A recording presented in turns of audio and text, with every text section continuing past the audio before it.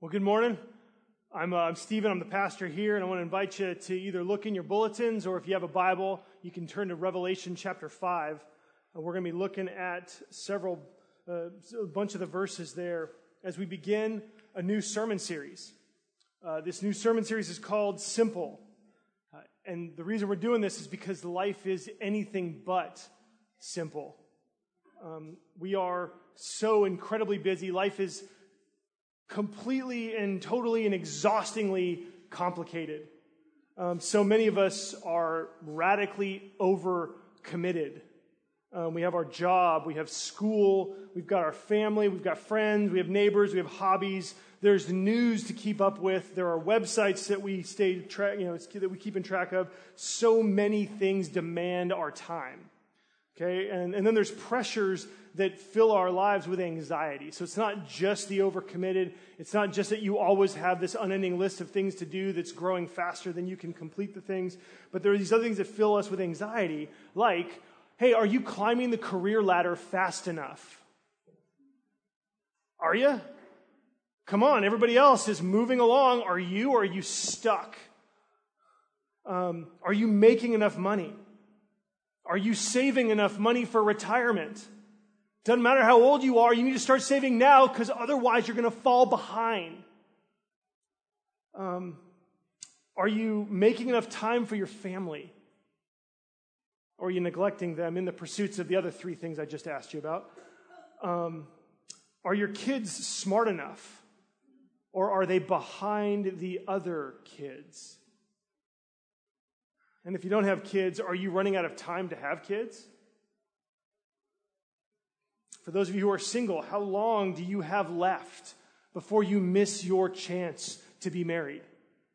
These are things that actually produce anxiety in us on top of the overcommitted stuff that we deal with. And social media and advertising tell us thousands of times every day that we're falling behind. Social media convinces us that we're not as happy as everyone else is. It feels like everyone else is enjoying life more than we are. And so here's the problem, is that we want to be happy, but we're not. We want to be happy, but we're not. And in this tension of not being happy, the solution that we hear from everywhere, from social media, from advertising, from books and from blogs, from radio, from television, is that we need more. We need more. That the answer to your happiness is one more this, one more that, 3 steps to this, 8 steps to that, this program, this class, this, and this. And so we're afraid that if we don't pursue these things that are being thrown at us, that we're going to miss out, right? And so this is part of the problem, is that we add more to our lives because we're afraid we're missing out. And this is the tension that we live in. And then there's people who say, all right, you know what? Maybe religion might have an answer for me. And so there's people who start to go to church hoping that maybe church will make a difference. Maybe then I'll be happy. And there are so many churches who will welcome you in, but then they do the exact same thing. They tell you that you're not happy because you're not doing enough. You're not giving enough to God. You're not giving enough time to the church. You're not helping out enough. And so we add even more, and it causes more stress. And doing more just doesn't seem to be the answer. But then what is? What is the answer? The Bible speaks to this in the book of Revelation, which is a book that is very wild and crazy. It's kind of like having a dream while you're tripping on LSD, maybe. There are images in it. There are symbols in it that if you're not thoroughly steeped in biblical imagery and you don't know the Bible, you'd go, like, seriously, John, who wrote this, must have been on something. And so we're going to look at a passage here kind of in the middle of this. And there's images and symbols, but I think you'll be able to grab on. I want to show you a passage before the passage that's in your Bible.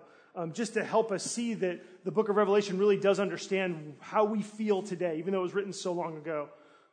This is Revelation 5:1-4. It says, "And I saw in the right hand of him who sat on the throne," that's God, God sitting on the throne, in his right hand, there's a scroll written inside and on the back, sealed with 7 seals. Then I saw a strong angel proclaiming with a loud voice, "Who is worthy to open the scroll and open its seals?" And no one in heaven or on earth or under the earth was able to open the scroll or to look at it. And so this is John talking, I wept much because no one was found worthy to open and read the scroll or to look at it. Friends, this scroll has the answer to the tension that you and I live in every day. Okay, this scroll is God's secret plan to fix what's wrong with the world. This is how God is going to enter into the suffering and the frustration of our lives and bring us the happiness of life that God intended. And so this scroll is life the way that it should be. It's happiness, it's contentment, it's everything. But verse 4, no one could open it. It's sitting there. God's got it in his hand. He's ready to hand it to anybody who's worthy to open it, and no one can. I mean, this isn't just the cliffhanger at the end of the season of your favorite Netflix show, right? It's not that. This is the answer to all of life. This is why can't I get any peace kind of stuff. This is why am I not happy kind of stuff. This is where in the hell is God when my life is falling apart kind of stuff. And no one can open it. It's like, is God just playing games with us? Is this torturing us? Like, why is he doing this? And the answer is that because from the beginning of the Bible, God has said that he's going to make human beings in his image, men and women in his image, who will actually execute his plan and his design. This is designed for a human being to come and to execute this plan, to bring the solution of God. God is not going to do it on his own, but he's sending a human being. He needs a human being. We need to find someone who is worthy to open this scroll. But it's locked away. And what John was dealing with in his day was so much different from us in some ways, because in John's day, the church was being captured and imprisoned for their faith.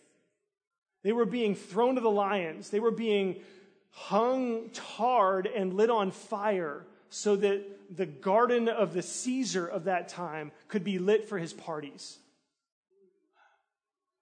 And John wants to know, not just for himself, but for the church.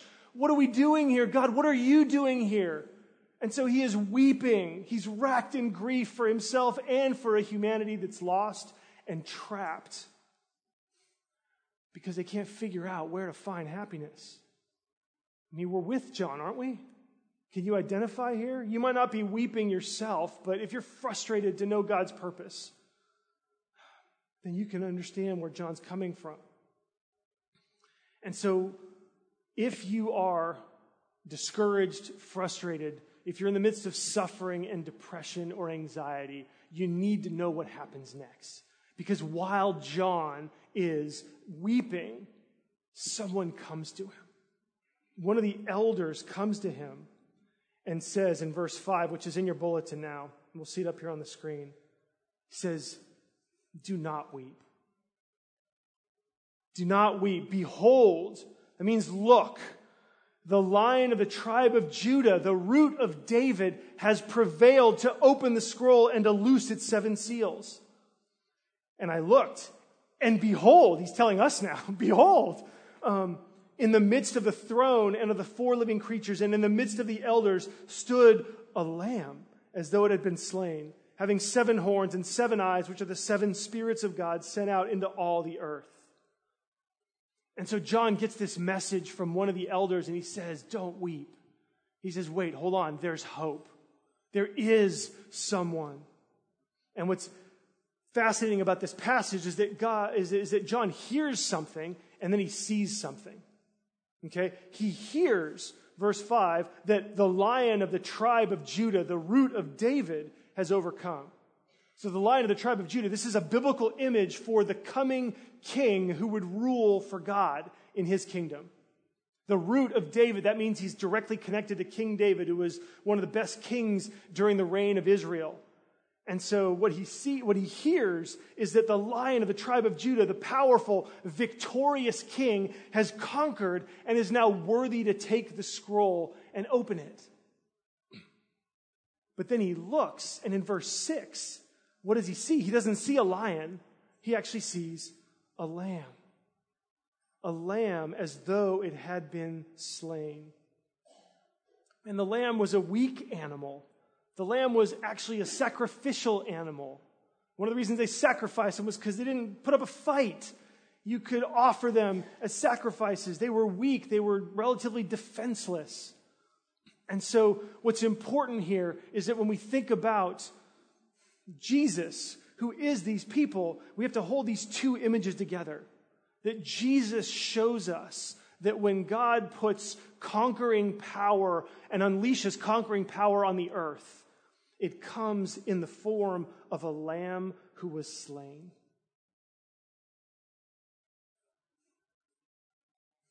That Jesus was victorious. He was crowned king. He conquered. But the Bible says that Jesus conquered as a lamb. The Bible says that Jesus was the Lamb of God who takes away the sins of the world. And that's how he conquered. He conquered by offering himself. He conquered by sacrificing himself for us. Well, then verse 7 goes on. It says, "Then he came and took the scroll out of the right hand of him who sat on the throne.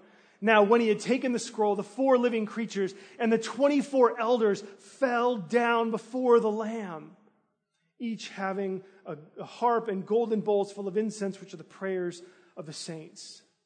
So when this lion, who is the Lamb, comes and takes the scroll, everyone is amazed. They can't believe it. This image of the conquering lion who conquers through self-sacrifice. This image is what makes, that sacrifice is what makes someone worthy to sacrifice, or the sacrificing themselves is what makes them worthy to conquer. I mean, this is what floors everyone. I mean, literally, it floors them. They collapse on their faces because they are so amazed. They're so amazed that finally someone has come. Finally, a human being has come who is worthy. But they don't just fall down. They also worship. They worship. Look at verse 9. It says, "And they sang to him a new song, saying, 'Worthy, you are worthy to take the scroll and to open its seals. For you were slain and have redeemed us to God by your blood out of every tribe and tongue and people and nation, and have made us kings and priests to our God, and we shall reign on the earth.'" And their song explains why there is no more weeping. Their song explains the answer. It tells us why Jesus was worthy. It's because, verse 9, he was slain. He was slain. He has redeemed us. And so his death wasn't just an admirable act of self-sacrifice. It wasn't just Jesus being a good person and sort of taking a hit for the rest of us. No. Jesus redeemed us. Redemption in the ancient world meant to rescue a slave and set them free. It meant to pay the price, to purchase them, and then let them go free. That's what Jesus did. It's just like in the Exodus. When God's people were slaves in Egypt, God acted through the sacrifice of the Passover lamb to rescue his people from slavery and to set them free. Now Jesus, the lamb that was slain, sets us free from slavery to our sin. Jesus sets us free from the slavery of our fear of missing out. Jesus sets us free, and that freedom enters into the tension that we feel of the need to do more. Because Jesus says, it's all been done. He rescues us by paying for our sins. But more than that, more than just rescuing us, those that Jesus rescues, he also renews. Look at verse 10. You have made us kings and priests to our God, and we shall reign on the earth. And so Jesus rescues us. He gives us his authority. Priests are people, like, don't think about what you think about today when you think about priests, but back in the ancient world, priests were people that connected others to God. Okay? Kings were people who made decisions and could lead with God's authority. Kings would develop plans for producing life the way God intended.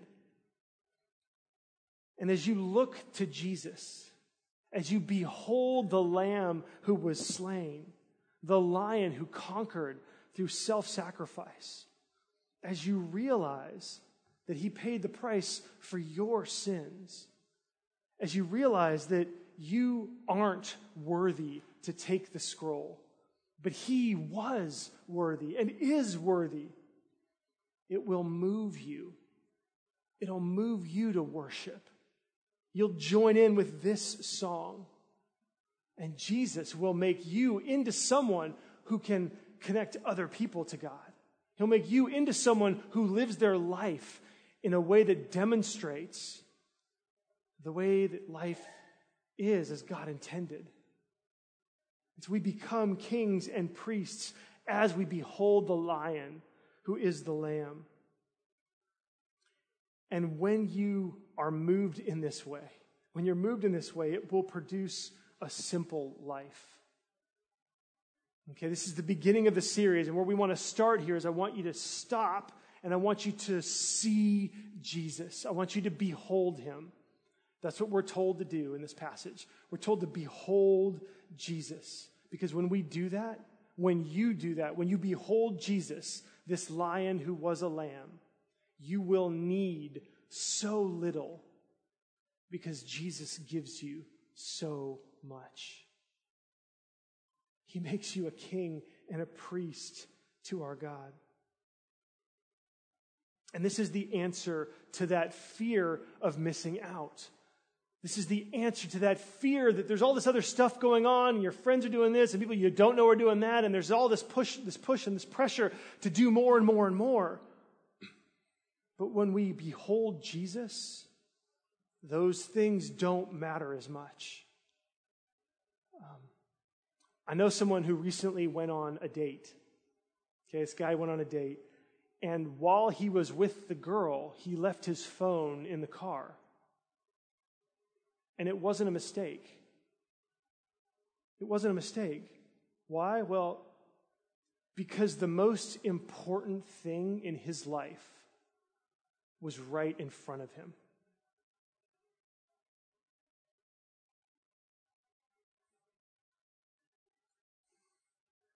He didn't need to check his text messages. He didn't need to check his social media. He didn't need to find out what his friends were doing. He didn't care about any of that because he was looking across at the girl that he wanted to devote himself to.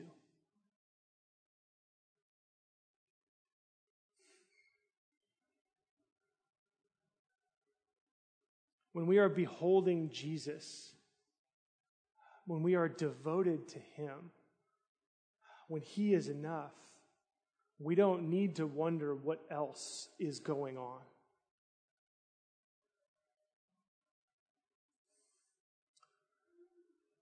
Years ago, I heard a preacher named Jeffrey Thomas drive this point home about a simple life that begins with Jesus' victory. And he said this, he said, how you feel, your ups and your downs, your achievements are absolutely irrelevant. The one thing that's relevant is what Christ did on the cross. And the heart that knows this won't take advantage of it. That Jesus has redeemed us. Jesus has purged our sins. There is nothing left to redeem or to purge. Jesus didn't do half a job on the cross. He didn't do 90% of a job on the cross. He, by himself, redeemed us. On the cross, you weren't there to help. I wasn't there to help. He was there by himself. And everyone in the book of Revelation, everyone who sees the Lamb watches in wonder at what Jesus has done. Everyone else is happy with it, but you feel like something else needs to be added to it. You feel like you've got to do something to fill in the gap. You feel like you've got to do something to make up the difference. You feel like you've got to read your Bible. You feel like you've got to pray more. You feel like you've got to show up at church events. You feel like you've got to serve more and neglect your family because it's more important to serve in the church. You feel like you've got to do everything. You've got to share your faith. You've got to hang out with your friends. And you want to take that stuff and you want to put it on the altar along with Jesus' sacrifice, and then you'll be happy. Jesus is seated on the throne in heaven, but you and I won't sit down. We won't rest. Jesus sits and he's satisfied. God the Father sees the work of Jesus and he's thrilled. The Holy Spirit is delighted. The angels aren't looking for anything more. The saints have even forgotten everything that they've ever done because it was mixed with sin. Because they're busy singing, "Worthy is the Lamb who was slain."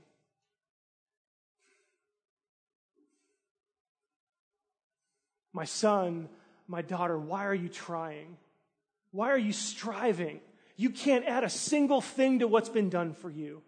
Jesus says, I did it all when I was dying. Rest in my grace, and my peace will come to you. So what do I want you to do this morning? I want you to do nothing. I want you to do absolutely nothing. I don't want you to get out of your seats. I don't want you to walk down in response to an altar call. I don't want you to make resolutions that you're going to be more religious or more involved. I don't want you to get baptized today. I don't want you to join the church or make any moral resolutions at all. I don't want you to think at all about what you are going to do. I want you to sit. I want this to nail you to your seat. And I want you to behold the Lamb. I want you to behold the Lamb of God who was slain for your sins and for mine. I want you to behold the Lamb who, at the end of his suffering on the cross, said, "It is finished."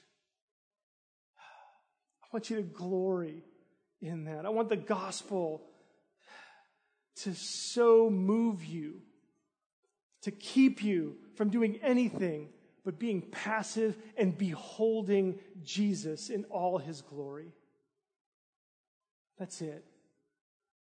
And when your sins rise up and your guilt condemns you, your only answer needs to be, I have been ransomed by the blood of the Lamb. When Satan comes and reminds you of your past and your present failures, I want you to say to him, I am redeemed by the blood of the Lamb.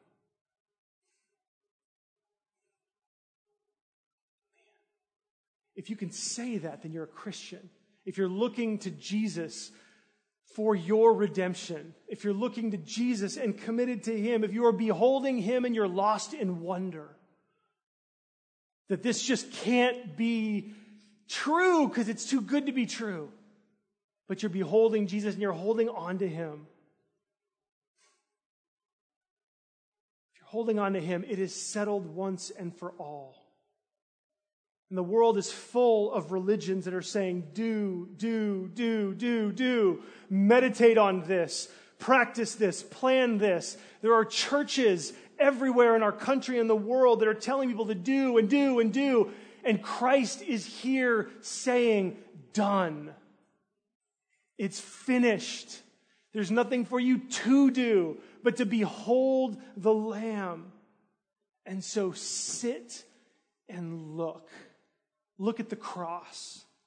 Look at the Lamb risen from the dead, which is God's declaration that he is worthy. It's God's declaration that if you hold on to him, you will be saved. This is where life comes from. This is how life gets simpler.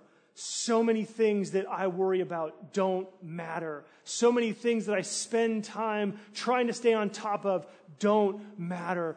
This is what matters. This is what matters. I will not miss out on anything, and neither will you, because in 70 years, I'm guessing, maybe 80 with some of the babies in the back, in 80 years from now, we're going to be someplace and we're going to begin eternity.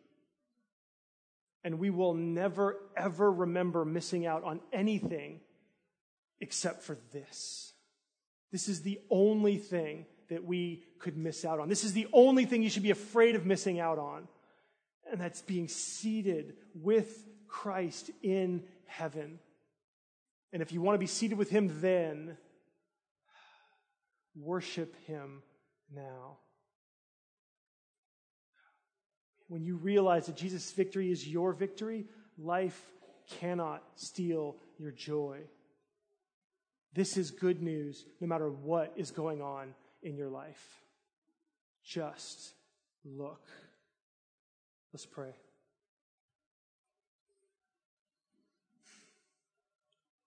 Jesus, thank you.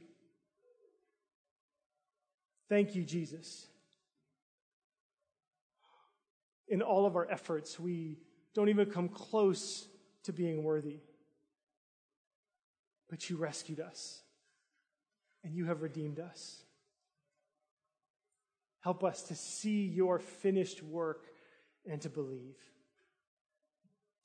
Amen.